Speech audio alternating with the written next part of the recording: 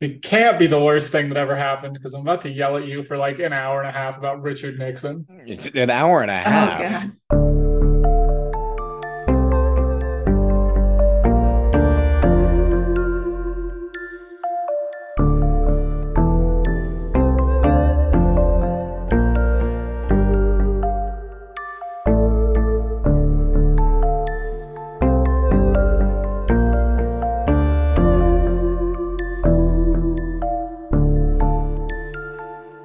Hello, and welcome to The Right Can't Read, a podcast about how the right wing can't make art, so they just wait 20 years and then steal it. My name is Robert, and I am your host today. I am joined by a truly incredible guest, the entity known only as Raron.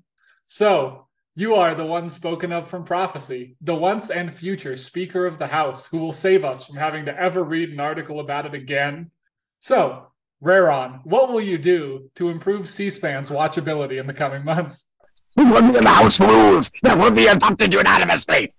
Perfect. Yeah, nothing to add to that. Yep, no, there isn't anything. Aaron, Rachel, introduce yourselves. Hey, I'm Rachel. Pronouns are she and her. And yeah, I'm excited to hear what I missed for the first part of country music. Oh, I thought you were there and you were just staring in utter shock and remember I awe was the so entire time, weren't hungover, you? I couldn't even Oh, leave that's right. my bed. The absolute worst hangover I've ever had as an adult. That's my favorite thing about getting slowly older is that the hangovers get incrementally worse with every passing year. So Yeah, they bad. do. Yeah. They do. It's like- like they just stretch on, even if they're not that bad, they just last longer. Yeah. Well, and now I've learned also that like my gag reflex has become a lot worse. So now I'll just like smell something when I'm hungover. And I'm like, oh my God, run to the bathroom. So yeah, good times over here. Yeah. That's why trying to be an alcoholic this holiday season with my 24-year-old brother has not gone to plan. And Rachel, does that mean so your next vacation, I'm assuming, is going to be either Hong Kong or Bangkok to a night market, and you're going to just smell all of the stinky Oh my tofu God, you that can? sounds. Oh, that's a death wish. Just go in there and rub your face in some durian. I've been lucky enough to escape that thus far. I don't know How if did I you ever want to escape smell that? it. I don't know, Whoa. but I've only heard of it. I've never seen it. Yeah, that's something. I just read a book, true to branding, called Kosher Chinese, about a Jewish guy who was volunteering with the Peace Corps in central China. And stinky tofu pops up a lot. And every time it did, I just remember the night markets. And Kosher Chinese is literally the setup to Woody Allen jokes. it absolutely is. Yeah, just a long. That's like a 2-hour, 15-minute movie set around Christmas, starring. It's gonna be like him trying to remember when he was younger. So it's gonna be Seth Rogen. Oh God. And it's about a guy who gets stranded in Boise, I think. And falls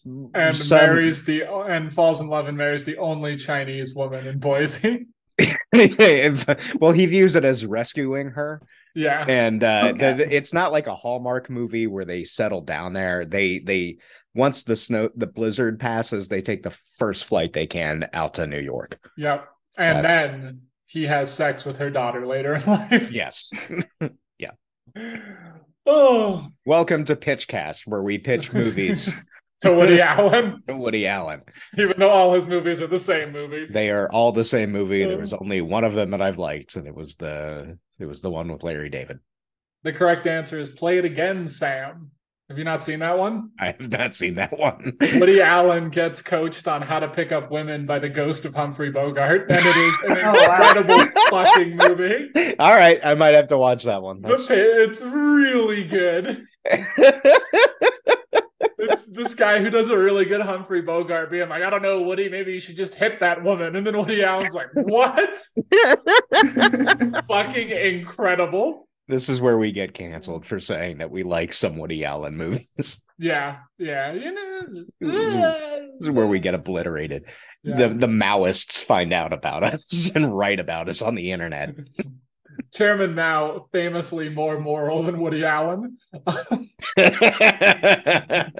Rachel, I need to send you this review. I found a review that the Maoist International Movement wrote about Spider-Man 2. And It's really good. It is unhinged. Wow. All right. Yeah. Bring it on. It's really good. All right. So now that we've Famed discussed people with senses of humor. We're not starting yet. Yeah, we're talking about Maoists. And We're talking about Spider-Man Maoists. I've been playing Spider-Man Remastered on PC, and there's the outfit you can unlock. That's just a Chairman Mao outfit. that would make me play Spider-Man on PC. It's a very fun game. Yeah, it is, but It's nice to have something that is neither grim nor dark. I can't play another thing that makes me climb stuff in order to collect loot. Well, yeah, but you also thwip. Is that what that's called? Thwip. Yeah. Oh, I didn't know it had a name. Yeah. You just thwip through Manhattan. It's great. It would only be better if you could go into Brooklyn and find yourselves in the middle of a bunch of black hat Jews. That would be funny. This is where I pitch a game. Yeah. Jewish Spider-Man. Jewish Spider-Man. It's right there. All you need is just a quick name change. Just essentially Spider-Man. Yeah, change nothing about the character. Yeah, no, not even. Not a little bit.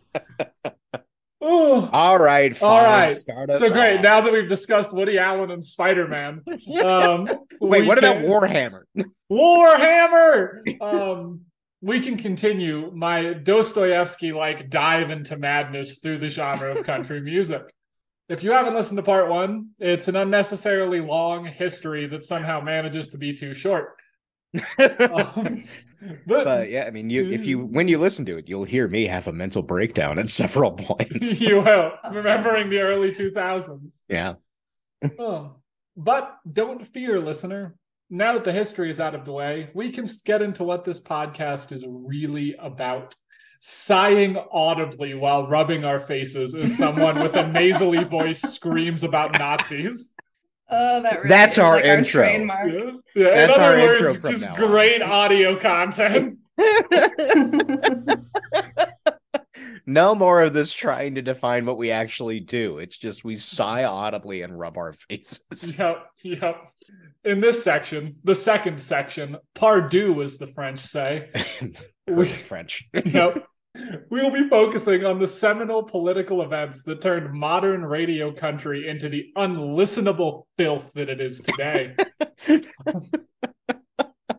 Those events are Richard Nixon and 9/11. Because there wasn't enough 9/11 in the last episode. No, not nearly enough. Are we going to recap what we talked about last time for Rachel? Yeah. For the sake of our dear friend here. Yeah. So country music started with a bunch of backwoods hillbillies beating on instruments that didn't really work. It was very pro-labor. It was very multiracial. And then they made money and it became white and very straight. And then Richard Nixon ruined America and country music, but we'll get into that. There was still some good stuff happening, though, because Richard Nixon couldn't kill everything we love without a little time. But then Richard Nixon did 9/11, and that effectively killed everything. That was, okay. I mean, that's, of course, well after he killed JFK. Yeah, no. I mean, well after. I do get to talk about the assassination of one of the Kennedys in this episode, which makes me happy. I'm sure. I can just imagine, it's pitch black. You got the screen illuminating your face as you type. Then Kennedy died, and there's a little grin on your face. Yeah, it wasn't the Kennedy that I kind of like. Yeah. As much as politicians. It was Robert Kennedy, who can always fucking eat a bullet. That catch-22 joke. Yeah. I told you that one. No. I think it was. I don't remember. It was. I'm gonna botch it specifically, but it was like that was me going up to anyone at a bar. in my head. That's that's my walk-up music as I try to hit on anyone. It was basically, talk about a catch-22. I don't get it. Yeah, you nailed it. Kata 22. Kata 22. Yeah. Oh my God. Okay. Yeah, it's the original joke was much better than that. But you don't say. So while we talked a little about Richard Nixon and 9/11 in the previous section, really spending some time picking through those two, let's call them tragedies, can show us something important. It can show us how the right wing takes moments of national anxiety and uses it to censor artists and make us all homogenous drones. In short, the government doesn't really need to censor you because your racist uncle and capitalism always will. Societal pressure always wins out more than up down or top down. Up down. Yeah. Up down. I'm up down. Fine. Down up. Up is top and down is down. Up top. Facts. Yeah. Up down. Up top. All right.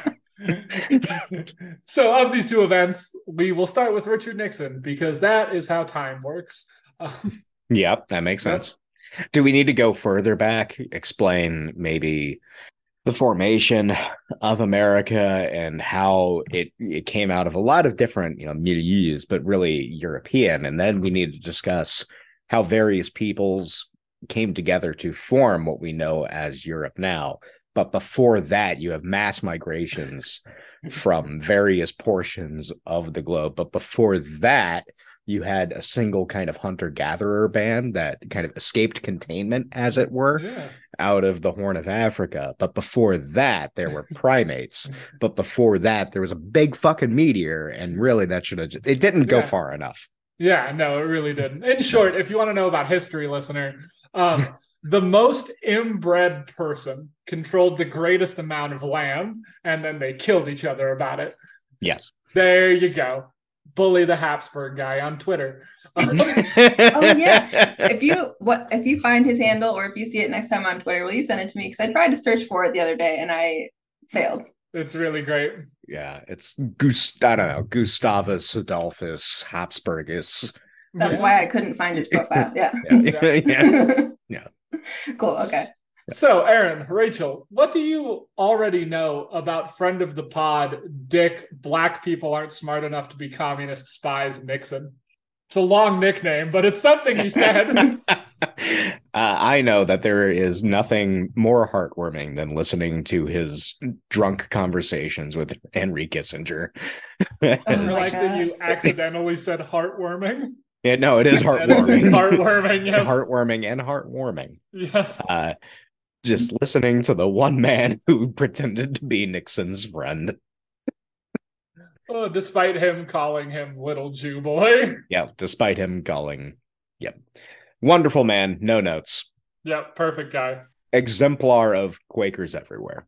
Was he a Quaker? He was a Quaker. Jesus fucking Christ. Yeah. Quakerism really took a hit after the Civil War, apparently. It just goes to show you that every brand can be corrupted. Yeah. Maybe a non-practicing Quaker.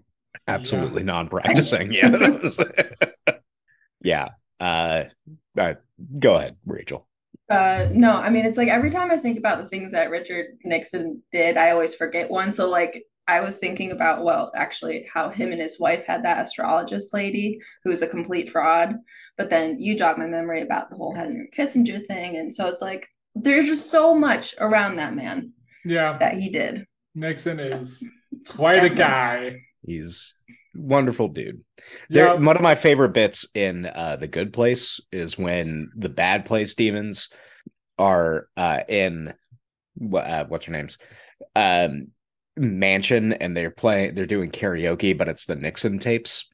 And it kicks off with the thing you have to understand about the Jew in America. That's fucking awesome. Yeah, it was a really good bit. And the quote that I said about black people not being smart enough to be communist spies, it's actually Nixon's aide that says that. And then Nixon goes, yeah, maybe. And then Nixon says, but the Jews are born spies is the next line. A man with very complicated views on race, not unlike D&D 5th edition. Yeah, that's one of the many similarities between Richard Nixon and 5th edition D&D. Oh, yeah, so Nixon is definitely in his own personal hell right now. I assume screaming up at us as his jowls are melted into glue to create a scrapbook about someone's bar mitzvah. Your Jew boy isn't as smart as my Jew boy was. Ooh. Well, there are many ways that Nixon ruined American culture. To understand the enduring effect that old Tricky Dicky had on the evolution of country music, we have to study the 1968 and 1972 elections a little bit. Also known as the things that ruined everything, which I say about a lot of stuff, but it's always true. It's because everything always ruins everything. Accurate. Yeah. Let's start with 1968 because once again, that is how time works. It does come before 1972. But to discuss 1968, we must first really discuss 1945. And in order to discuss 1945, we must first discuss 1812. But really, to discuss 1812, we have to discuss 1793. But in order to discuss 1793, Aaron Simon has been kicked from the call. So 68 was one of those rare elections in American history where there were three viable candidates all running in the general. The first was the Democrat, Hubert Humphrey. He got where he was because, like all of us, Humphrey benefited from someone putting a bullet in Robert Kennedy. Cuba Libre, indeed, Bobby. the cutting analysis you will not hear on CNN. God, I fucking hate that guy. He's ready to turn the whole world into glass. Yeah, a lot of people were, but yeah. What a fucking asshole. Now, I mean, here's the thing. There's a short story collection I read a while ago called Motoron, where the world is basically paved over with plastic. Oh. And like everyone, most men in this, well, no, it's like a subset of men transfer basically their brains and like a couple of organs onto these big metal chassis and take over these big fortresses where they just attack each other. And would that be a good apocalypse scenario versus everyone nukes each other? Which one would you rather live in? I'm going with plastic world. Yeah, because that means you get to live, at least. I feel like kind of there's a less of a chance with nuclear war. Yeah. All right. Okay. I keep trying to read that, but it just never makes it to the top of my list for some reason. It's such a good fucking series, like collection of stories. It's so weird. Delight. It's like Philip K. Dick. If Philip K. Dick were not completely insane unhinged. Person. Yeah. David Bunch, Motoron. Go read it. You know who else read that? Robert Kennedy. But he never got to finish it. He never got to finish it. Yes, this shot cleared Humphrey's admittedly milquetoast path to the nomination. His campaign was about continuing the previous president's war on poverty, support for the civil rights movement, and just fucking killing every child in Vietnam. The second candidate was George Wallace. If you're elderly or a history person, you might know him as America's longest sitting governor, one of America's longest sitting governors. If you're not either of those things, you probably know him from your middle school textbook, which highlighted his inspiring work as one of his generation's greatest racists. That's saying something. There are a lot of really big racists. That was much. It was the golden age of boxing and of racism in the 1960s. Yeah.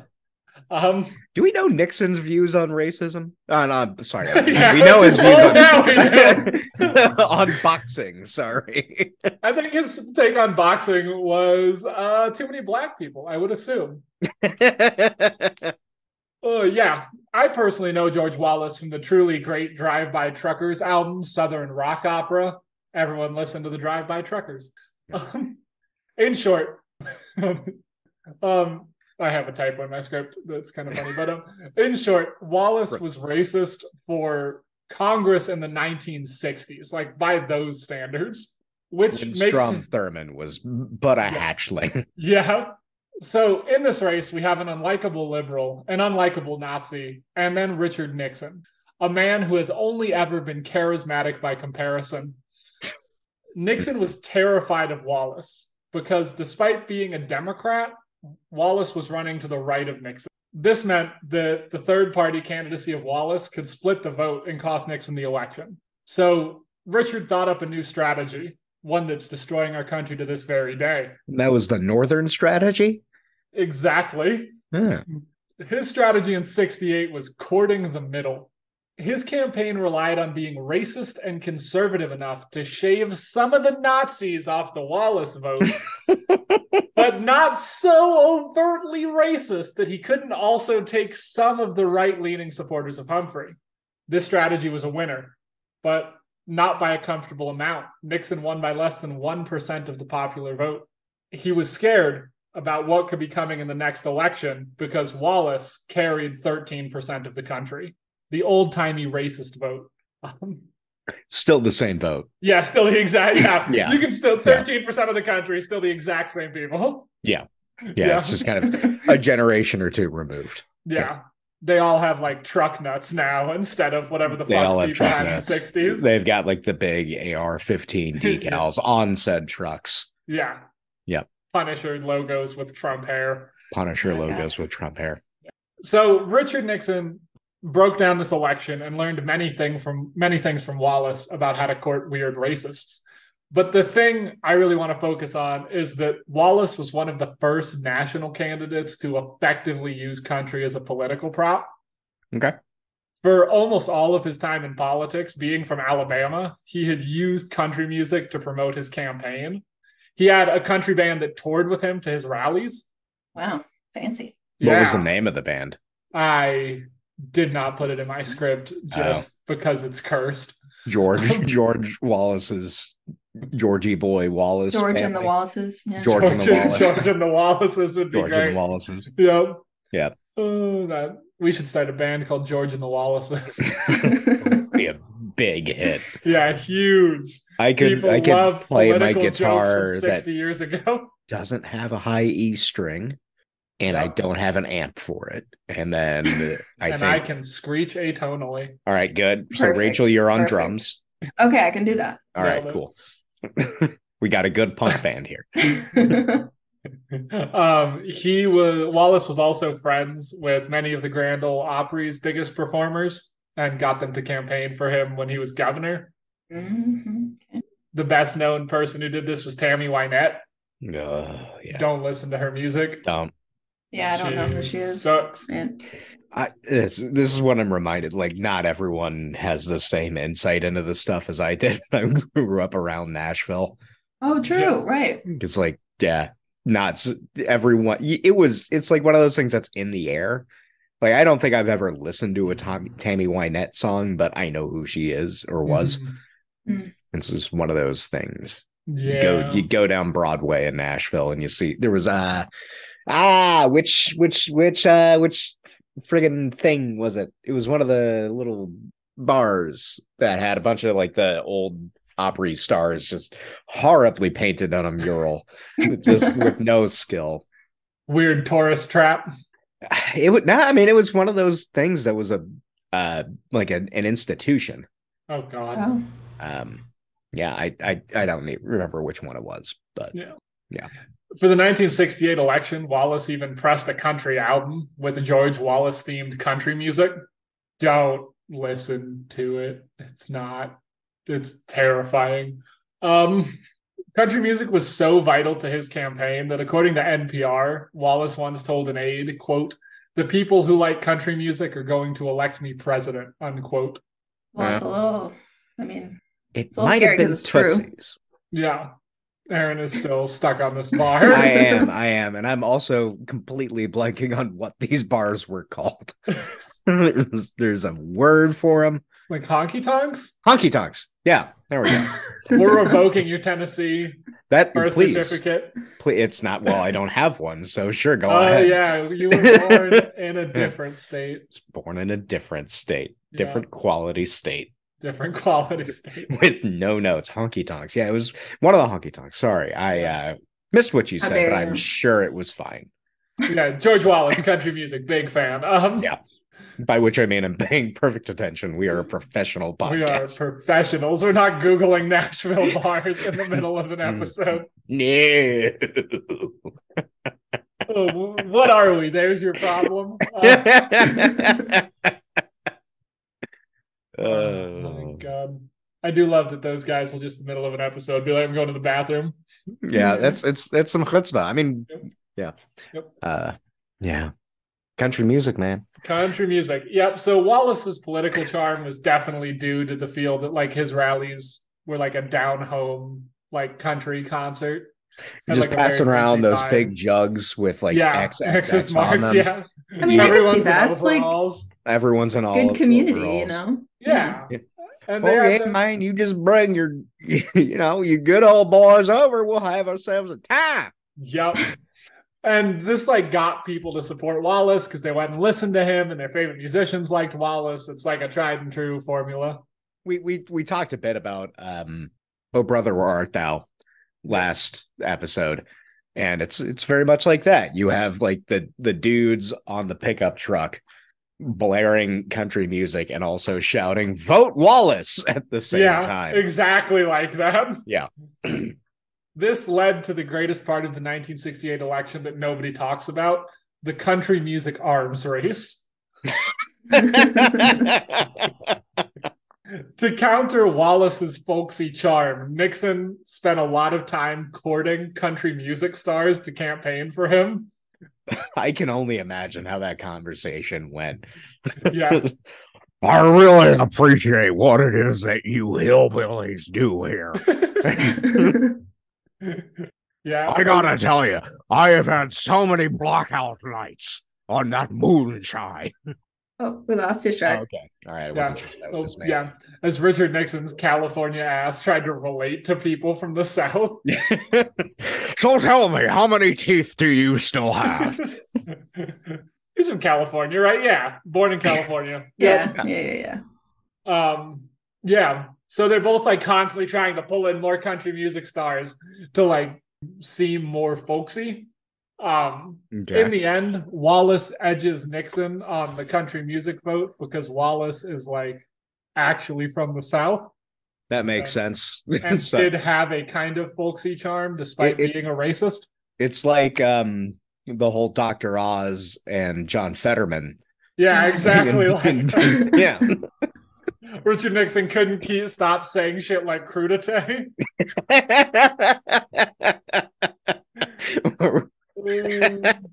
Whereas Wallace just looms in the background in shorts and a hoodie. Yeah. I do love that Yeah. John Fetterman dressed like a father for that whole race. Mhm. Like just the embodiment of a father. With a constant scowl. Yeah. Much like all fathers. Yeah. I was gonna say much like all people from Pennsylvania, That's but fair. It's also all- fathers. Yeah, this is a firmly anti-Pennsylvania podcast. That may change. No, you're not gonna move to Philadelphia, Aaron. Don't do it. What are you gonna Fun do? city. Go fucking see an Eagles game? It's like, Eat well, a sandwich that's 9,000 calories? God, I love No. those things. Those are delicious. No. Yes. What do I Fucking cheese whiz and brisket. No. It's so good. Yeah, I mean, brisket is the best. And with the cheese whiz, that just means that you're not going to eat for a couple of days afterwards. So it's great. It's a combination of white trash and Jewish that I can't get on board with. That's my pedigree.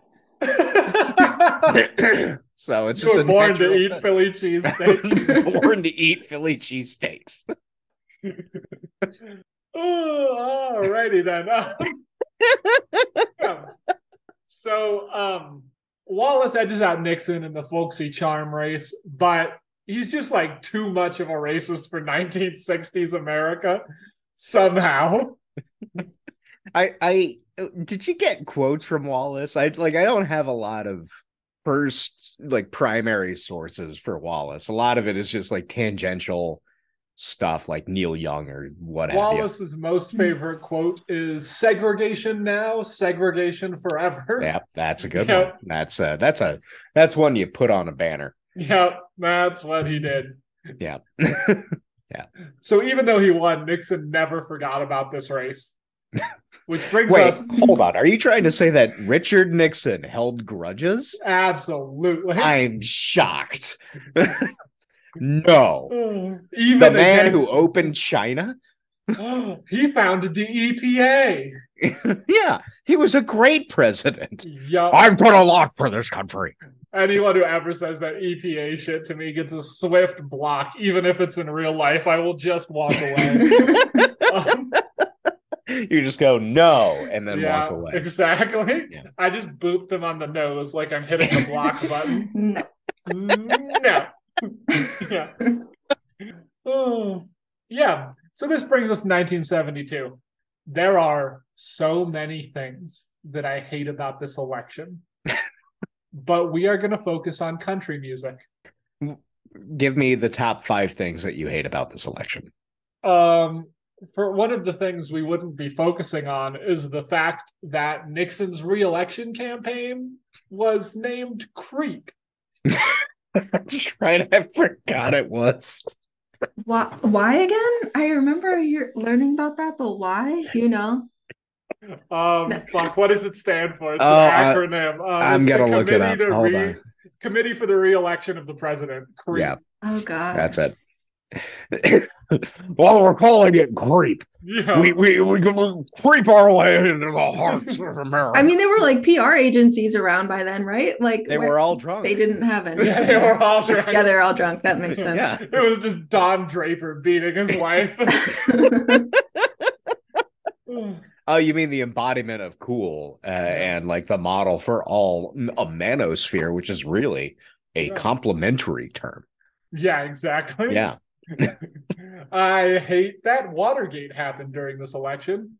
That's 2. Yeah. I hate that the Democrats intentionally fucking kneecap their own candidate for being too progressive because he proposed universal basic income. Well, luckily that's never happened since then. Not a single fucking time. And will never happen again because they've learned their lesson because of this election.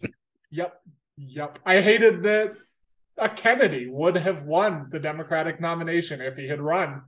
Now that one won't happen again. So you're Shout in the outs to the only living Kennedy in politics being Frog fucking Paul's insane. Dude is cracked. And my least favorite thing is that Richard Nixon sabotaged the Democratic frontrunner during the primary by creating a fake letter where he used the word Canuck, which is apparently a slur for French Canadian people. Wait, is it? Do they actually think that's a slur? Apparently they did then, because Richard Nixon cut the knees out of the Democratic frontrunner by creating a fake letter where he was too racist to white people. Richard Nixon said the other guy was a racist. Well, the thing that you have to understand is that it is perfectly fine to be a racist if it's about people who are not like you. But if it's about white people, that crosses the line. Fucking insane that happened. How is that possible? Too racist to French Canadians. The French are basically Italian, Shark. And so he got away with it? Yeah. I feel like an idiot because I don't know about this, but Yeah, he created a fake letter and he got away with it. Jesus, okay. Yeah. Dude just couldn't stop Watergate. Always be Watergate. That was his fucking motto. It's astounding. I think like my first introduction to Nixon was that Frost Nixon movie that came out in like, I don't know, 2003 or something like that. And it just seemed a little too unhinged to be believed. And then you realized that it was downplaying how crazy Richard Nixon was. Incredibly downplayed. Yeah. Yeah. If there's, I don't love all of Hunter S. Thompson, but he has a collection of essays called Fear and Loathing on the Campaign Trail 72, which is incredible. It's just a man who could not hate Richard Nixon more, just spending all of his time around Richard Nixon.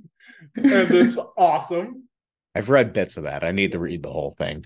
It's really good. It's peak Hunter S. Thompson, just fucking railing amphetamines and bullying Richard Nixon, which are the only two things I do. So there you go. Yeah.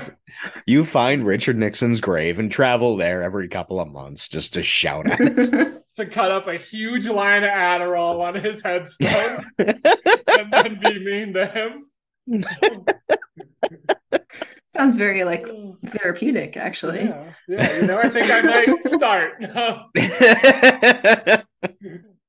Yeah. So to understand the impact of country music on this race, we have to understand Nixon's campaign strategy in 72. The Southern strategy was pioneered this year. The entire basis of Nixon's campaign is best summarized by Jesse Montgomery in a doctoral thesis that he wrote. Quote, "The approach they devised was to mount a cultural campaign. Rather than make commitments to the material betterment of the working class, the administration would pursue a politics of recognition and celebrate the worker as an ideal. This appeal to the allegedly moral superior backbone and patriotic rectitude of the American worker, always defined against the non-productive protesters and freeloaders of the left, led Nixon, as it had Wallace, to country music." I counted 4 distinct head shakes from Rachel during that.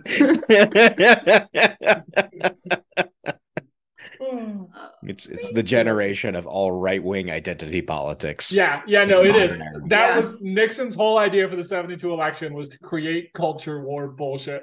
Yeah. And he fucking did it. It's what we're living in today, is Richard Nixon's world. The hippies are out there to destroy all of America. Yeah, it's like he fucking, like, everything we're suffering now was Richard Nixon's campaign strategy in 1972, and we've never recovered. That's just so wild. Yeah. It's been happening since then, Yeah, and nothing has changed. no, not a thing. We are, this is at the core of every human. It's Richard Are Nixon. 3 apes, and they're all tearing each other's faces off. Yeah. Oh, That's- I always think of little SpongeBob's with the fire going on, and he's like running around his file cabinets, and it's just like chaos. No, Yeah. it's much more gruesome than that. It's chimpanzees ripping each other's faces off at the drop of a hat. It's that is humanity.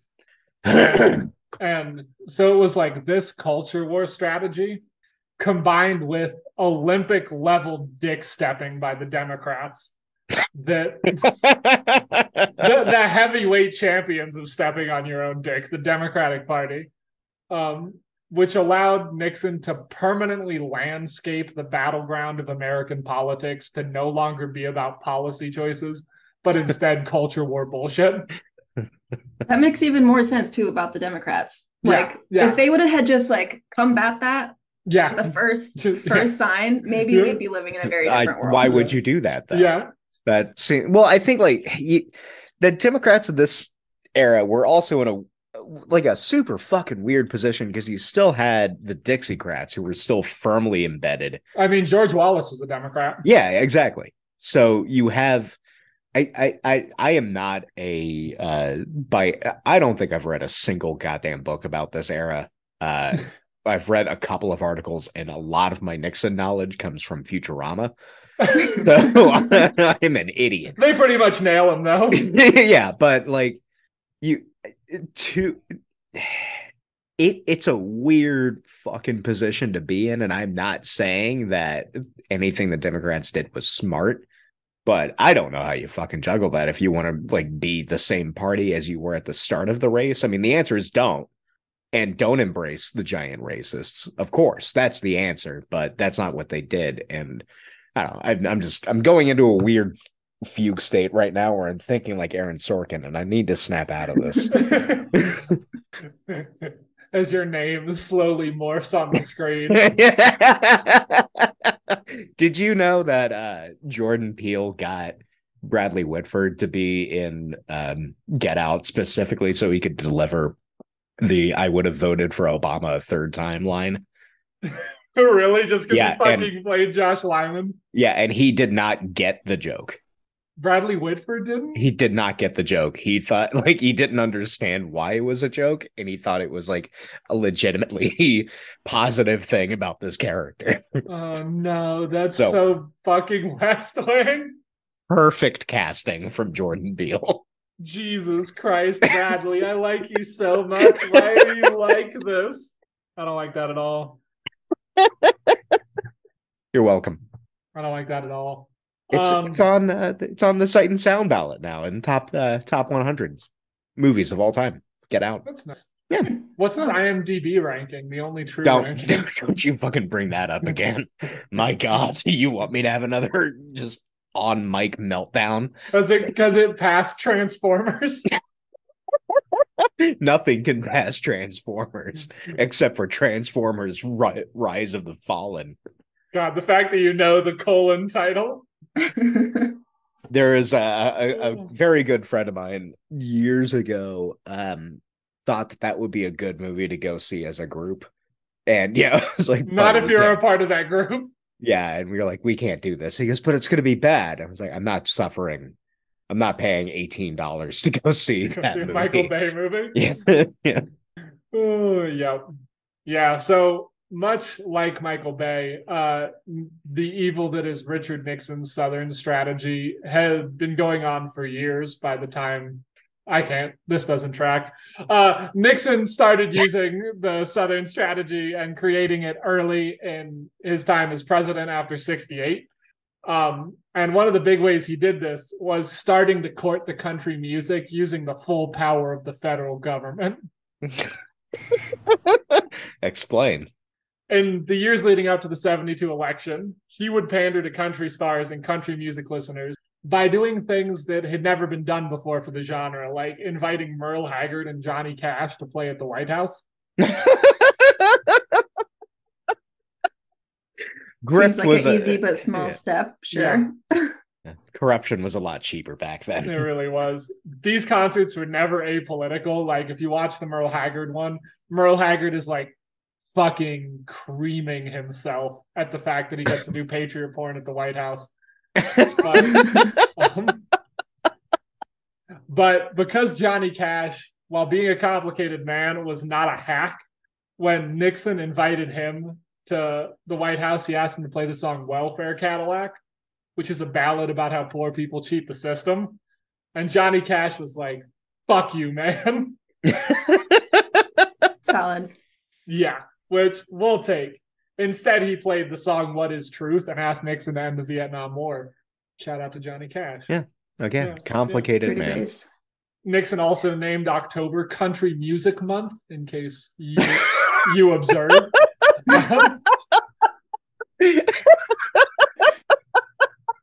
So, Breast Cancer Awareness Month came after that. So they're second, right? Yep. October is the original Country Music Country Month. Music Month. Yeah. Yeah. Which is why every October you see people putting up their country music decorations. Big Yeah. fucking inflatable Kenny Yep. Chesneys on everyone's lawn. If you spring for the whole, like the Leonard Skinner set is expensive, but damn if it isn't worth it. Every light is Leonard Skinner, and they all play Sweet Home Alabama when you turn them up. Just incessantly. Yeah. Oh, Richard Nixon even showed up and played piano at the Grand Ole Opry, which is fucking terrible. I did not know that. Yeah. What did he play? Do you have? I have no idea. But there's a picture of him playing piano. Do you know? Have you've seen Tombstone, right? Yeah. Okay, Rachel, have you seen Tombstone? Of Oh course my not, no. God! All right, why weren't we watching movies when you were over? Because we're there's eating a- latkes. Well, yeah, but we could have been watching Tombstone and eating lot. There's a scene in Tombstone where Doc Holliday is just smashed, and he's playing Chopin, and this one of the gang members comes over. He's like, "Is that Stephen Foster?" And Holliday responds, "No, it's Frederick fucking Chopin," and it starts a fight, and it's great. Tombstone is a fantastic Yeah. movie. I assume whatever song Richard Nixon played had Kike in the title. Oh, so it was a Wagner piece. Yeah, exactly. Yeah, so Nixon. I am going to play you a song about the superiority of the white race. Yeah. Well, he played all of the Ring Cycle. Yeah. So he spent tons of time, effort, and resources cultivating this mutually beneficial relationship with country musicians and the genre's power brokers, and did this to a degree of success that caused the head of the Country Music Association to say that country music is the voice of Nixon's silent majority. Which he said when handing Nixon a personal record pressed by the CMA that has never been published. It was only for Nixon. Every day I went to work. When I was in Nashville, I walked by the CMA headquarters. Yeah. Downtown. Yeah. Big Nixon fans. Big Nixon fans. Yep. Oh, yep. Yep. Very sad fact. And that recording was, of course, or that record was, of course, a recording of Nixon playing the Ring Cycle. Yeah. With Merle Haggard's Okie from Muskogee as all of the lyrics to the Ring Cycle. Exactly. Yeah. So this was genius on Nixon's part. He was able to get the country music vote, and he was also able to forever tie the genre of country to the image of a straight white Republican Southern man. He made country music into culture war bullshit. He leveraged the white middle class's fear of change about, the gays and the blacks and everyone who isn't a white man from Alabama getting basic human decency in the 60s and 70s to just totally remove any creativity from the genre if you wanted to be commercially successful. You had to be Nixon approved if you wanted to make it big time. You're trying to tell me that Kinky Friedman and the Texas Jew Boys were not a critically and commercially acclaimed band? Famed platinum artists. Yeah. With their pro-choice songs. Yeah. Songs about beating up racists. Yeah. Yeah. Just the idea of using government resources to bridle America's most popular music genre to the Republican Party is nuts to me. And it worked, and I hate it. Yeah. You sink your meat hooks into populism and you just claw it over. And you make it explicitly political, and then people latch. Yep. Yeah. So this is not a new move on the right wing. They love to combine art and identity. For instance, Wagner's desire to make music for the Volk, or the idea of only white people making country music, or the idea of degenerate art being made by degenerate people is just a classic fucking move. And you're talking about crypto bros there? Yeah, exactly. NFTs are objectively degenerate art. I'm only a crypto Nazi. Anyone who does crypto gets the wall. And to create this idea of degenerate art, you also have to construct a good art, quote, scare quote, good art. And degenerate art being tied to an identity is the same as good art being tied to an identity. So what Nixon effectively did was make rock and roll degenerate hippie music, jazz degenerate black people music. If you're a real God-loving American, you make and listen to country.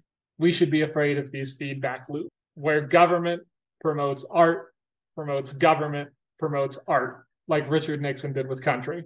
This is not a system of honest artistic expression. It's a power grab by elites whose goal is to control the populace.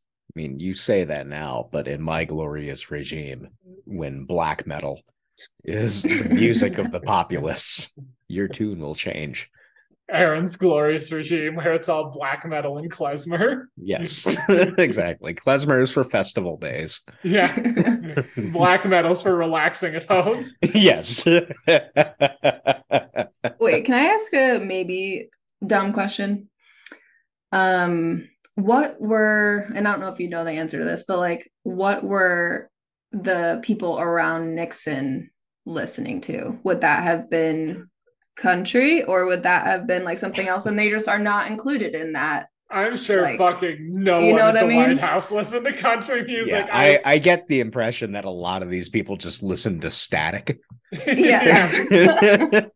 Like, I don't think, I can see that, like, Kissinger listening to classical, but not because he gets anything out of it, but because that's where people who make a lot of, or have a lot of power go. Yeah.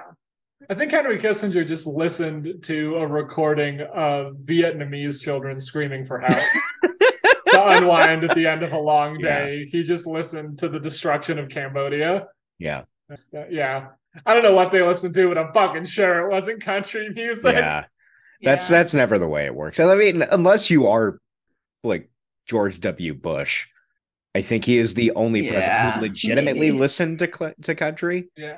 And that's because he really should have just been the commissioner of baseball. Yeah. Fuck, he would have been a great commissioner of baseball. Yeah, he got turned down for that job. And then Did he really? Yeah, he was like the owner of the Rangers and was gunning for commissioner. Wow. And when that didn't work out, went in just, yeah.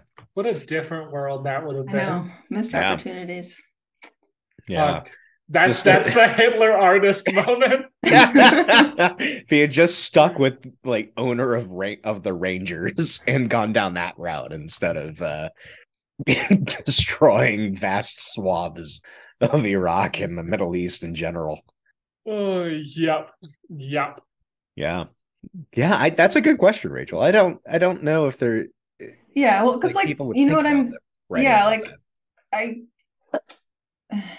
I don't know how to really articulate anymore, but it's just they're trying to get everyone else to listen to this stuff, but then it's like, okay, well, what are you listening to? Probably the stuff that you're telling people not to listen to, and just I don't think that's my read on Nixon is that he wouldn't have been listening to jazz or rock and roll because he probably would have hated both of them. I think like maybe if it was like Dave Brubeck and Take 5, the thing that I was playing the other night, where it's just kind of like light piano, not very challenging. That would probably be the most extent of jazz that he would get into. I don't think he was jamming to John Coltrane or Miles Davis. Fuck. So I want to get Richard Nixon's views on Sun Ra. Sun Ra is this thank you. Big funk band or group. I don't know if band is the right word. Like it's Sun Ra and the orchestra. So A collective. It's a big collective, very like trippy vibes everywhere. Plays the Hollywood every. Do they really? Yeah, like next time they roll through in Redacted, I'll send you a link. And it's not. I mean, as far as these concerts go, it's not too bad, like price wise. Okay. Yeah. But anyway, Nixon watching that would be a joy to see. Absolutely. Oh. Yeah, like Sun Ra does still does. It started off doing a bunch of like Afrofuturist stuff, like very black forward, Pan-African movement. Very cool. Yep. Yeah. So Richard Nixon created the culture war and made country music part of it. Yay. Yeah. So that's the end of the Nixon segment. Any other final thoughts about our friend Richard Milhous Nixon, friend of the pod? Tricky Dick. Love him, hate him, like what he did. Big fan of his work as a racist. There was a comic that ran for most of the Bush administration and into the Obama administration called The Pain. And in the darkest days of the Bush administration, the artist drew himself on a beach looking out at the horizon with Nixon to his left, and they were both staring out at the sunset. And it was like, I forget what the exact words were, but it was basically like, well, Dick, they've finally overtaken you. And Nixon's thing was finally like, sons of bitches. But it's just every time, we start talking about something that's really shitty about this country, it always did I just turn off my mic? Okay. All right. God damn it. Go back. It always just, every time we talk about something like how country music is now ingrained in the right wing. It always goes back to Nixon. Like everything always just there's a road. Like Nixon and Reagan are leads the back. two champions of generating everything that's horrible about this country. Yeah, yeah. Oh shit! It was sorry earlier when I mentioned the astrology. That was Reagan, wasn't Yeah. It's okay. But Reagan was just likable Nixon. it? Yeah, basically. They're both from California. Yeah. They both were like incoherent for various reasons for most Yeah. of their presidency. Yeah. I've one so when I was when I nah, blah. When I was gonna say when I was younger, which is technically true, but not me and not the connotation. So a few years ago, I used to do these like movie nights with a friend of mine, and we called them film school. And we would choose a stupid theme and choose a good movie to show, and then a bad movie, because over the course of the good movie, people will get very drunk, and then you don't pay attention to the bad movie. That's fair. So, like a good film school thing would be like the movies of Ronald Reagan. Yeah, yeah. Holy shit. They are Funny. all bad though. I'm sure. I mean, they were all like it was like primarily westerns, right? Like Or the something like the that. truly shitty westerns. Yeah. But like, what did Nixon do before he was in politics? I can't. I just I don't imagine know. that Nixon always did politics. I think I so, don't like, remember. he's got to be a guy who was always like in the Young Republicans. Yeah. Ew, I know yeah, he one was of in the those. Navy for a while. He was in the Navy. That's right. I forgot Yeah. about that. Yeah. And But he was yeah. an attorney. So I assume he was like one of these Okay. scum-sucking fucking law school, straight to the military, straight to politics guys. Yeah, that makes sense. Yeah. Yeah, Those are- representative and a senator. Those before are that. always just the worst fucking reptiles who are going into law school wanting to be in Congress. Yeah. It's the same kind of breed. It's like so many.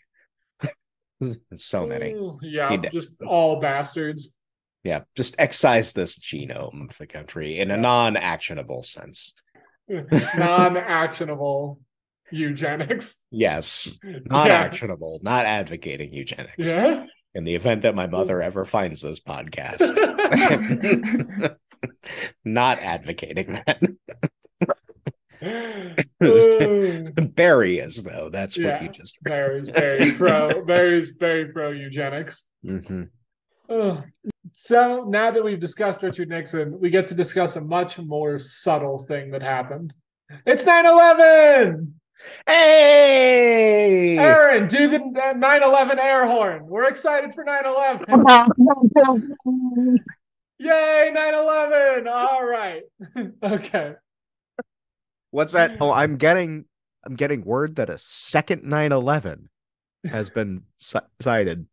Because we forgot the first one. We forgot the first one. Yeah, I forgot the first 9/11 at home, and I'll need to get a new 9/11 at the store on the way to the party. Yeah. This is the part of every pod where we talk about how 9/11 made boomers lose their little lead poisoned minds. Yeah. Really, all you can just tie it all back to like taking Ronald lead out of Reagan, the Richard gasoline. Nixon, and 9/11 and leaded gasoline. Yeah, taking the lead out of gasoline may be the only thing that saves the world. Yep. For those of you who don't know, 9/11 was when the CIA and the Mossad filled the World Trade Center with thermite in order to justify a war that would slake our lizard overlords' unstoppable hunger for Middle Eastern. Unceasing amounts of hummus and Yeah, falafel. yeah, it's not actually adrenochrome. They thrive No. on chickpeas. The amount of times I was told that no Jews died in 9/11 was Holy shit. Fucking crazy. Oh, my parents-in-law's neighbor is a Jew and says that. what? I don't know.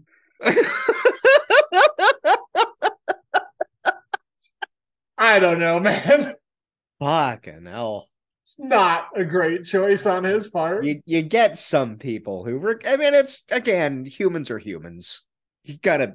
Oh, that's so stupid, though. He's a naturopath's opinions Oh, towards well, insanity. I've got a couple of customers who complain about our healthcare, not because of the fact that we still because of all the problems. yeah, not because of all of those limbs, but because they're naturopath covered. Wow. Alrighty then. Hey, we're talking about naturopaths. 9/11. Yeah. 9/11. Sorry. Yeah. The only thing worse than yeah. So that wasn't what happened on 9/11, but it's lame what actually happened, and Fox Mulder would never have worked on that case. So No, he would have been investigating like in West Virginia, but Mothman. yeah. So the Lizards, Mossad, Hummus 9/11's the one I prefer to go with. Yeah. Because Fox Mulder would have done that one. Yeah. The planes were Scully. The planes were a series of Mothmans all chained together. Oh, hell yeah. Oh. Yep. So we're talking about 9/11 because it allowed the assholes in the Bush administration to accomplish the mission that Richard Milhous Nixon had begun all those years ago. Full government control of culture. Yeah, basically. This has been a bucket list item for the U.S. government since its founding. Feel free to check out Operation Mockingbird, Operation Earnest Voice, or the Pentagon's film department for more information. You're just chucking these things at us. Explain. Give. This is like people, Rachel, who in meetings would just start vomiting acronyms and never explain any of them. Exactly. The worst kind of people. It's not my fault. You're sheeple. Listener, you can't see it, but Shark is in a cement basement with no decoration. There appears to be what is a Faraday cage, but only around the headphones. Yeah, exactly. Operation Mockingbird was a U.S. intelligence apparatus program to influence journalism in the United States. It had lots of big name journalists as a part of the payroll of the intelligence apparatus. Boring. What's the next one? Operation Earnest Voice was an attempt to influence Middle Eastern politics by completely overwhelming the internet infrastructure of the Middle East with bullshit pro-America opinions. Hey, that's familiar. Yeah! They're doing it here now! I'm sure what we did in the early 2000s will never come back to bite us, ever. There are never feedback loops created by our own petards. Don't look up the words Foucault or boomerang. Foucault's boomerang is the idea that the colonially oppressive tactics you use in your colonies eventually will come back to be used on your own populace. Okay. Thank you for explaining it to us, smooth-brained. Yeah, I'm explaining weird leftist jargon in my explanation of other weird leftist jargon. Yeah, I'm sure that's further down on my stack underneath. Looks at stack. No, it's the new translation of Herodotus's histories. That's very far down, so I'll get there eventually. Yeah. I'm desperately trying not to ask you about who translated it because no, you already know. We've talked about it. Oh, have we? Yeah, it's not a new version. It is. It's the thing. Compelling Radio. It is translated by Tom Holland. It's the new Penguin thing. I'm guessing not the actor. I'd be really impressed with the actor. Yeah. Hey, you never know. You do but never know. This one is supposed to be good. I think I heard that. Penguin Classics often has good. Yeah. And the Pentagon's film department is the thing that made all of the movies that have Tom Holland in them. Yeah, you gotta love all of that. Those handshake agreements between studios, Bay, and the Pentagon Any movie with any piece of military equipment or any cop movie was made in partnership with the U.S. government. You might point out that that's all of the movies. That's one of the things that really cheesed me off about the new Batman movie is like there's a scene after everything happens and Batman is doing a really half-assed job of rescuing people. and just basically goes like, "No, I can't do it. You better help strong National Guard man." And it like cuts to these like guardsmen framed against the backdrop of a setting sun while Gotham's like partly underwater. It's like, that's not, it's good that when there's like disaster relief, but also it's just like, come on, you're doing this in a fucking Batman movie? That's how you get $25 million from the Pentagon, Aaron. Yeah, I know, but I watched it on the plane and I was sitting there. Well, originally there was a more realistic scene where after Batman says that, they cut to all the National Guardsmen shooting people for taking food from supermarkets, but it didn't make the final cut for some reason. Yeah, I think that's in one of the Batman movies. It's like, there's looting on that street. Like fucking lootly, of course it is. Yeah. Oh, yep. Yeah. So all those things are bad. But there was no single moment that helped the government control culture like 9/11. As we discussed earlier, the more overt part of this is hundreds of truly horrible songs that give Aaron war flashbacks. Yeah. Where were you? Yep. Freedom isn't free call. But instead of me just reading the lyrics to Alan Jackson songs until we all go insane, we have to talk about the more subtle thing that happened on 9/11, which is the fact that we destroyed one of America's greatest musical acts, the Dixie Chicks. Yeah. Mm-hmm. Mm-hmm. Which was the true tragedy of 9/11. That was I think we talked about it during that episode, but it's just like they were very like hands off in the criticism of everything. Like Sinead O'Connor did a bigger thing of ripping up the Pope's headshot on SNL, and the Dixie Chits were like, "Yeah, fuck Bush," and careers ended. The only people who have ever been canceled truly by all of America were the Dixie Chicks. Yeah, that's a good point. Yep. Yeah, no, it sucks. Like I didn't listen to them, but they were like one of, go ahead, Rachel. No, you go ahead. Now you. Yeah, you. Okay, well, I was just gonna there's a country artist right now named Morgan Wallen who is getting more and more popular, and like he was essentially, he was called out last year for saying the N-word, and there's a whole bunch of like negative press around him. He ended up like apologizing, but his record label dropped him, and like a few people stopped working with him. But he's like, he just won an award recently, and he's starting to get more popular again and like recover from that. Yeah. And I feel like the Dixie Chicks are, like you said, really the only people that haven't recovered from a backlash against, from the community. Yeah, they're like, I don't know if they record individually anymore, but they still tour and stuff, but they never like were at their height again. I mean, they won another Grammy after, but they never like at the time before this happened, they were the #1 selling female band of all time. Yeah. They were like the band that laid the groundwork for like the Taylor Swift type pop country sort of like thing. Did Taylor Swift ever really qualify as country? Yeah, at the very beginning. Okay. All right. I'm asking out of ignorance. I don't know. Yeah. She's kind of just changed over the years. I feel like definitely pop country, but country. Yeah. Okay. Yeah. So to get into the like exact specifics of what happened here. Oh yeah. It was during a concert in 2003 when Bush was just about to launch the Iraq War, when Natalie Maines, a member of the band, said that the Dixie Chicks were ashamed that the president of the United States was from Texas. They were doing the concert.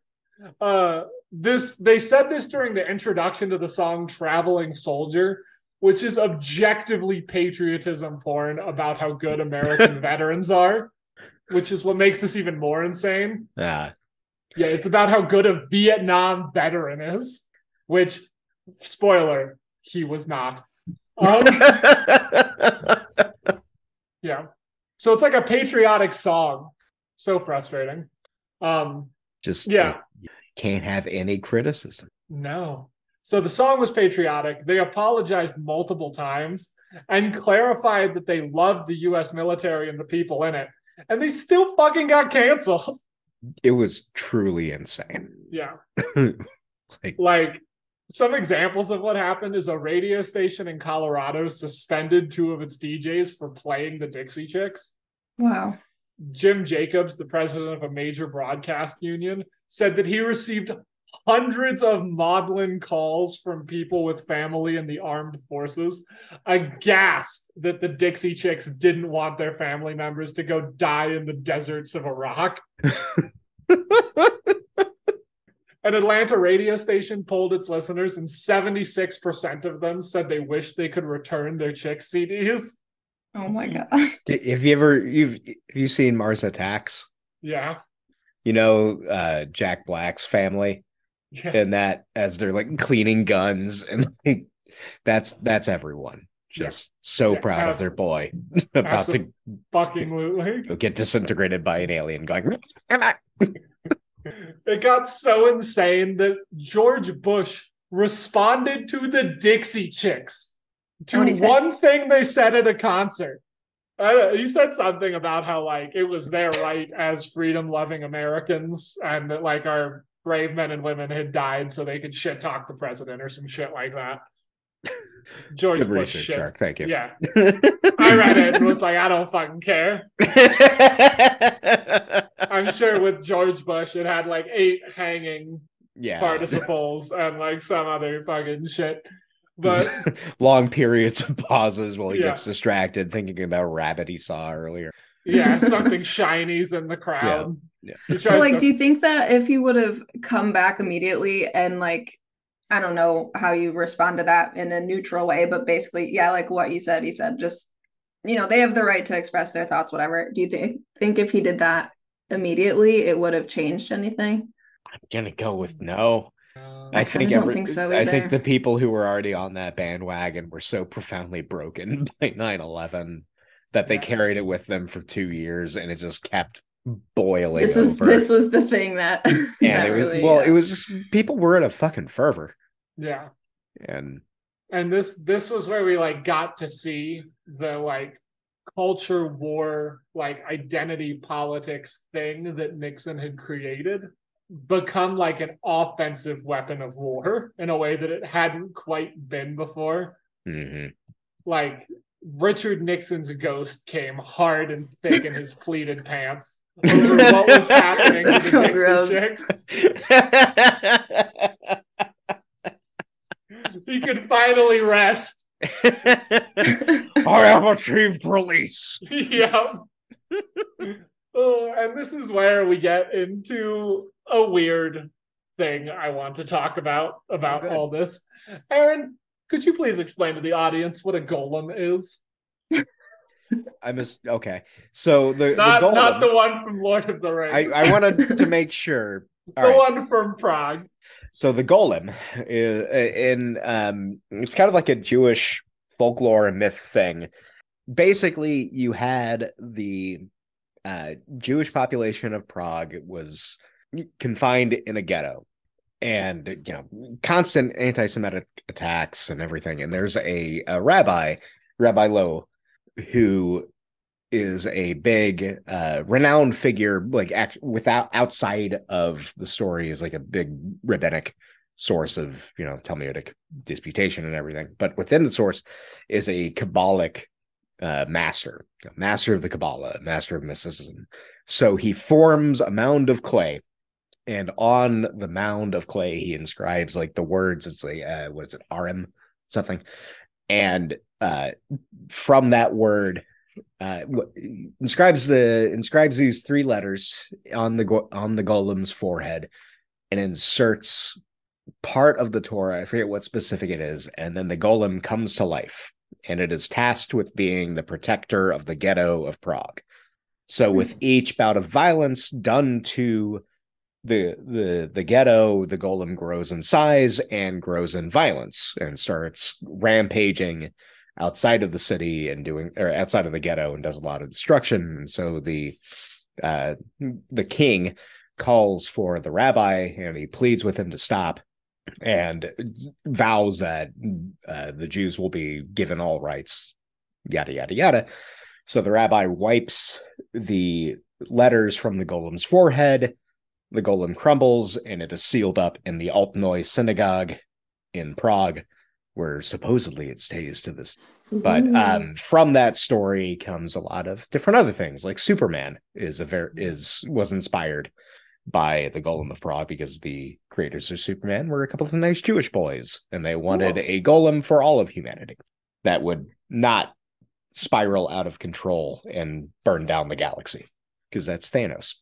See, I do know what Marvel does. You're the Marvel. So that's the Golem story, and all nuance has been completely lost by nerd culture at large. And now you have, well, the Golem has 17 AC and he's only resistant to magic attacks and physical damage. There was some like tabletop system a friend of mine showed me that's got a Dybbuk in it, and I was like, oh, that's cool. That for a lot of things that's a deep cut, but it has nothing to do with folklore. It's just monster in a swamp.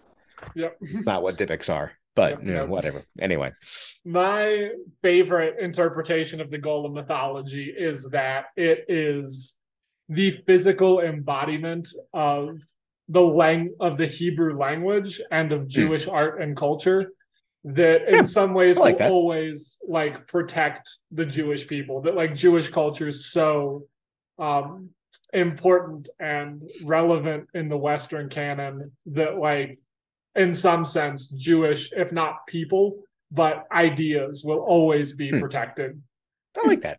That's look at you. You're basically a chassid. Yeah, it's a cool interpretation. Yeah, I love that one. In the world's best book series, Dune, the last couple of books have space Jews. Don't talk about the space Jews. And there's some like discussion I saw on like a forum that was talking about how this was Frank Herbert trying to riff on that idea. Yeah. And like the whole golden path of humanity being scattered across the universes in order to protect all of humanity against something that could wipe them out all individually was actually inspired by that kind of thing of having a diasporic. Wow. That's pretty cool. I'm feeling very learned. Yeah.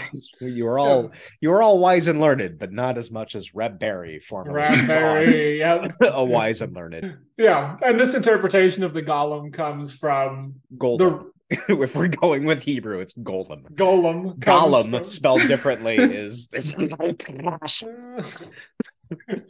comes from the idea of writing the letters on its forehead and inserting the Torah into it, and it like coming to life by the genius of Jewish art and literature in a sense. And that's a really cool interpretation. I like it a lot. And I think that it's a great analogy, because I think what happens here is kind of a dark version of that. I think that is what I was really wondering where you're going to take this. I think that's what Nixon is trying to do here. Country music is the dark golem of America.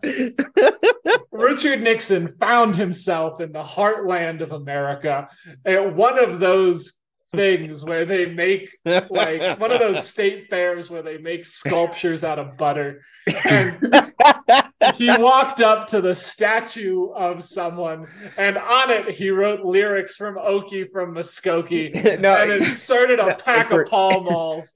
And we're keeping to the letters same. He just quietly inscribed USA on the forehead of the statue of butter. And then inserted Henry Kissinger's biography and there you go. Sent it off to defend white But you boy American came up with fragility. this idea. Yeah, exactly.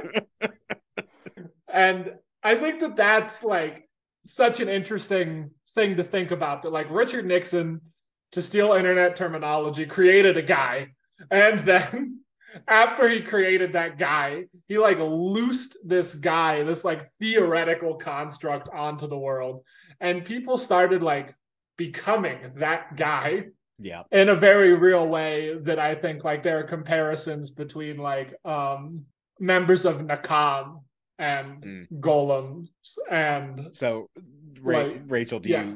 have you listened to those episodes Behind the Bastards yet? I think you know what? I don't know. I don't Okay. remember, so I So can't tell you. Nakam is right after World War II, a bunch of partisans who had been fighting Nazis and were primarily made up of Holocaust survivors got together in the ruins of Vilna, which was a city in Lithuania, and formed a group that would only be formed of Holocaust survivors and who had killed Nazis before. So they had the plan to enact revenge, and they were going to poison 6 million Germans. Yes, Yeah. I did listen to this episode. It's fucking nuts. Okay. No, yeah, it's good. Yeah. I was very surprised. I was messaging Shark about it, and I was like sitting there grinding my teeth. I'm like, is Robert gonna goy-splain this weird thing in a very insensitive crack.com way? But no, they did a good job. That's okay, yeah. Yeah, and I was like, yeah, I should stop being Twitter brained when it's not necessary.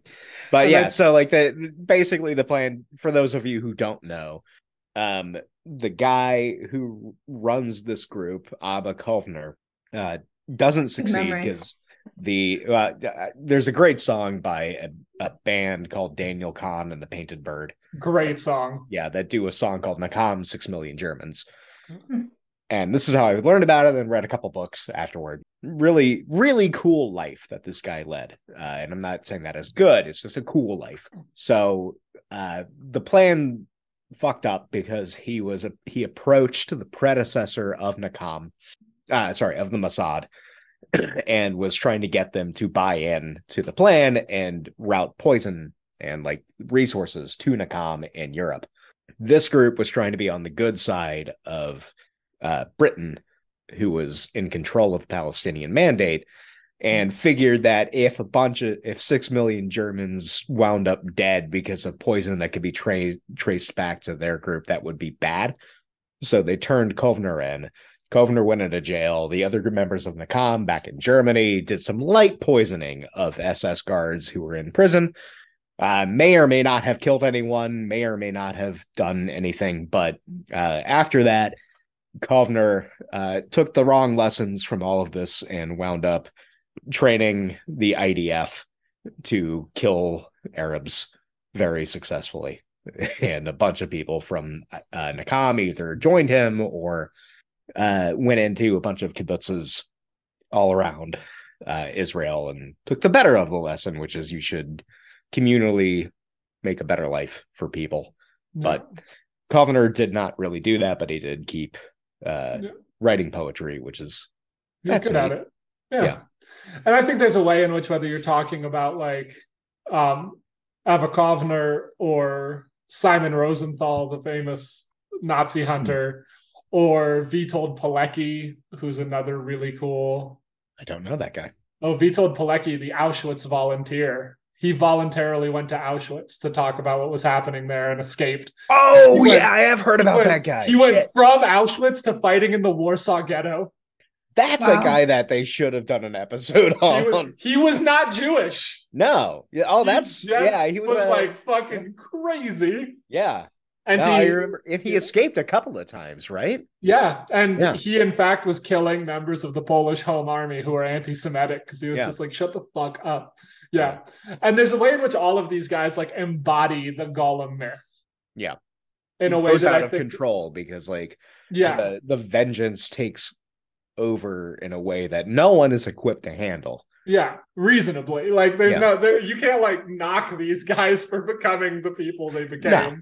Yeah, like, it's just an incalculable amount of suffering. Yeah. And I think that like when that's transferred on to like what Richard Nixon made, which I think is a similar cultural mythology of like a once important and powerful group of people becoming oppressed. It becomes far more vindictive when those people actually continue to hold on to power. Yeah, and have never like lost any. Yeah, never lost anything at all. Like aside from going, huge mistake, Vietnam. Yeah. Never should have done that. And none of them lost anything for it. No. Yeah, and you get this myth of like the white American male that gets tied in with things like country music and like a whole variety of other stuff, who is kind of this avenging angel for like Western values. And I guess I see like, I hate to say like the dark version of Ava Kovner, because Ava Kovner was the dark version of Ava Kovner, but like an almost more insidious version of that arises in groups like the Nazis or the Proud Boys, where they get this like protector of the victimized mentality, despite having never been victimized, and that lets them just be the most evil fucks the world has ever made. We saw like a very, very, very, very microscopic version of this in Redacted in the Uprising, where anyone who had signed up for security detail for certain things became batshit insane. Yeah, and you let a mythos take over anything that when the mythos becomes like the reason for doing something, it's a bad time for everyone around you. I think that's what's especially interesting about like the golem mythology and how that's so applicable is that like, especially when that mythos is the protection of a culture in a way that Richard Nixon was creating with like country music and straight white American heteronormativity. Once you breathe life into that monstrosity, you have no control. Yeah, I mean, protecting an idea. This is also, you know, a metaphor and myth that's been with humanity ever. Pandora's box is the for Western society is kind of like the baseline for this. You open up, you can't control it. Yeah. Mm-hmm. And I think that like just creating protectors of a culture is just like a fucking terrifying thing to do.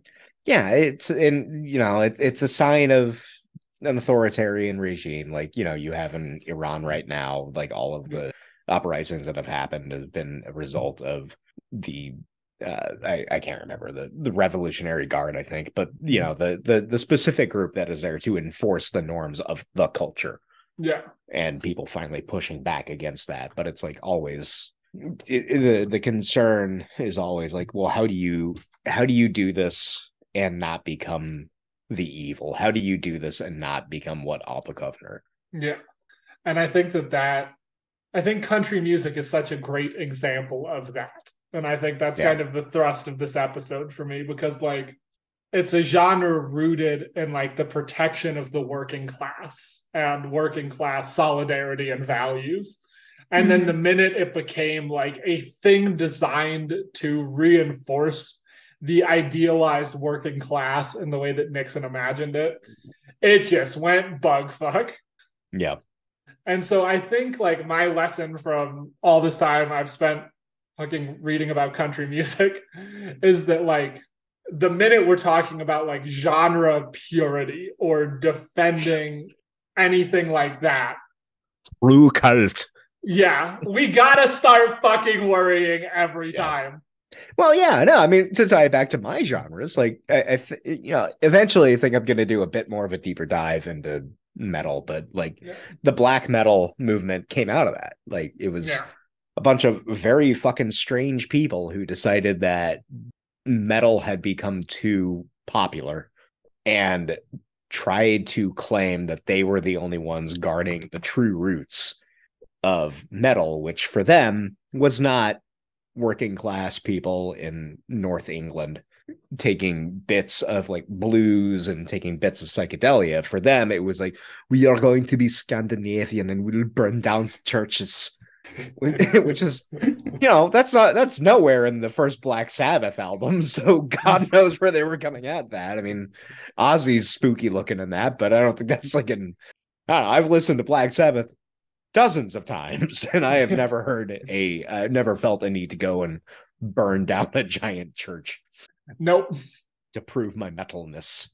Yeah, and the minute and that's the like thing. That's when the golem spirals out of control, when you're like trying to prove authenticity as a member of a culture. That's the thing with country music that sets me off the most with like the stuff that's come out over the last decade is just it keeps distilling into dumber and dumber incarnations of that, where I think on our Dune Discord server I sent you guys that video of just it was a song that basically just was the word truck repeated over and over again as if it was like a Tim and Eric sketch, but it's not. It was a legitimate single that came out. Yeah.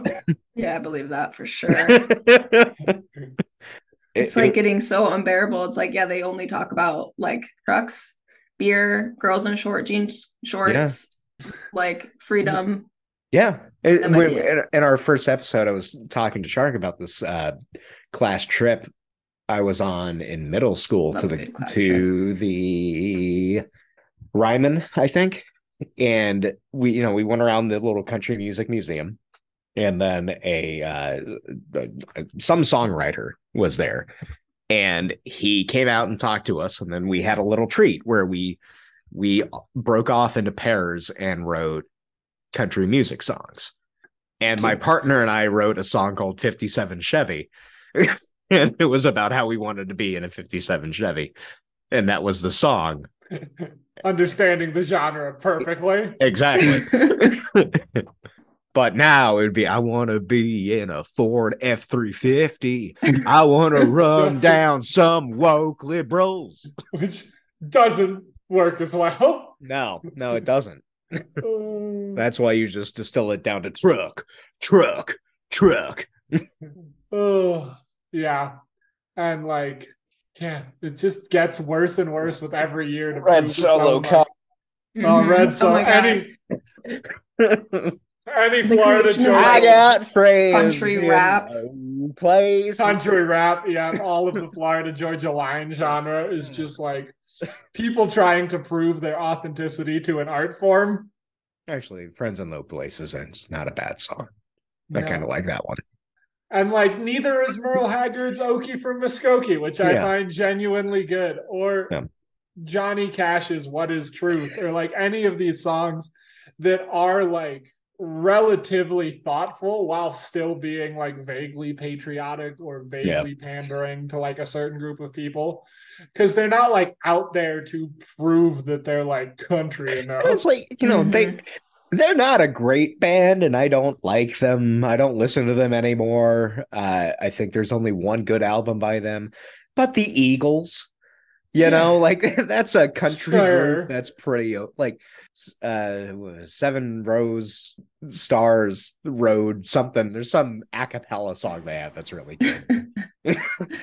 I mean, a lot of the country music in like the late 90s, early 2000s that weren't yet like explicit, like you said. They were easy to listen to, and they're still nicer to listen to than what we have today, in my opinion. Like, yes, absolutely. Truck. Do you listen to country music now, Rachel? No, I do not. It brings back lots of memes from Michigan summers. Yeah. Oh, do you think back to your time in the Michigan mountains with your hill folk cousins, y'all passing around a jug of trout whiskey? No, listening to the newest Kid Rock album. Yeah, the scene's all wrong. First of all, we're on a boat in a lake, listening to Kid Rock, other country, drinking probably like Bud Light, or depending on who you are, Busch Light. Oh yeah, we had Natty Light in college. We got Yingling when I was a sophomore, and that was a big news thing. That's around the time that Wagon Wheel came out, and let me tell you, wow, exploded. How was that song still popular when I was in college? Because it's catchy. It's a catchy fucking song, and they got good harmonies. Like that's a decent album. The one that they came out with, I think it's called Remedy, is pretty okay. But after that one, like they kind of Old Crow Medicine Show kind of leaned into losing their minds to prove how conservative and that's a great example of like you have to lose your mind to like be in the genre long enough, or else you get Dixie Chicks. Yeah, and they were starting to do that on Remedy. There's some I can't remember the title of the song, but it's like an awful, just saccharine song about like this the speaker of the song is going to a friend's funeral who was in Afghanistan. Fucking and it's Christ. just like they all go to Shoney's or some shit. It's like, buddy, you have not been to a Shoney's in Yeah, like no. 15 years. Why Yeah. are you doing this song? I think about like one of the things that I really think about in all this is how like Chris Christopherson Waffle is House. That's what it was. It objectively- wasn't Waffle Shoney's. It was House, yeah. Waffle House. Yeah. Chris Christopherson is the greatest country music writer of all time. He's written like Damn good. He's like a guy that I think of as looking exactly like John Carpenter, which I know is not true. He looks a lot but he like looks John a lot Carpenter, like though. him. Yeah. Yeah. And so like he's written so many country songs that are staples of the genre, and he would in no way be able to make country music today. He was an Oxford educated Rhodes Scholar from an elite coastal family. I did not know that. Yeah, he has an Oxford English degree. Wow. Shit. And like he was not like a Maoist, but he was left wing. Yeah. And was I can imagine. What do you think Maoist country music would sound like? Songs about revolutionary asexuality. it's just about like whatever shitty car Mao designed for everyone to drive. I love my cap. Yeah, yeah. Young women in ill-fitting jumpsuits in summertime. Oh, yeah. There's a genre we need to. That's our. We won't do a punk band. We'll do a Maoist country.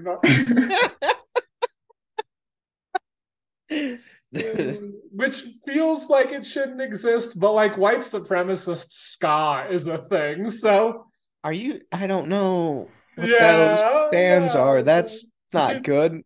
Yeah, I don't know much about them, but I know it's a thing. Ska. Ska. Yeah, I've never understood ska. It's fine. I don't like. There's a couple bands that are good, but they all sound the same. So it's Yeah. just Which is kinda- kind of the point of the genre. yeah. This is fine. It's like people who like the Grateful Dead. It's like, yeah, this is a good song. Yeah, There's it's- one song, and it's a good Yeah. song. it's fun. It's fun to like bounce around to. Yeah, And every ska pit I've been in has been super friendly. yeah. People like apologize for bouncing into you, and it's wild. And it's great if you're really high and you just want to Yeah. listen to the same song for like 45 minutes. Yeah, you just throw Yeah. on that record and you're just like, Yeah, it's fucking awesome. bum, ba-da, ba-da, bum, bum, bum, bum, and it's that for 45 minutes. Wow. And then Interesting. occasionally, like, a bum, ba-dum, ba-dum, bum, bum, ba-da. Yeah. Oh. Bring it out, bring it out, bring it out. So now we're talking about ska. Do we have Oh, yeah, anything else yeah. we want to say about the world falling apart due to the creation of guys? Well, so have you heard of the like controversy news with Jason Aldean's wife? I Recently? am so glad I haven't. But please enlighten us, Rachel. Yeah, well, she's a part of, well, not a part of anything, but like her and the wife of like Travis Tritt. They're some of now like so wives of country music artists are Why now do taking to all social these media. people have names like you tried to create a name generator that was racist to white people? Jason Travis Aldean, Travis Tritt. There's a post that floats around on r/baseball every couple of months. And it's like an AI generated roster with names like Sleeve McDykel. Yeah. Yeah. But anyway, they're like a part of this like little community now of country music wives where they are just openly supporting like Trump and the Yeah. overturning the election and all that stuff. And like Travis Tritt's wife, what was it? Oh no, it was Jason Aldean's wife.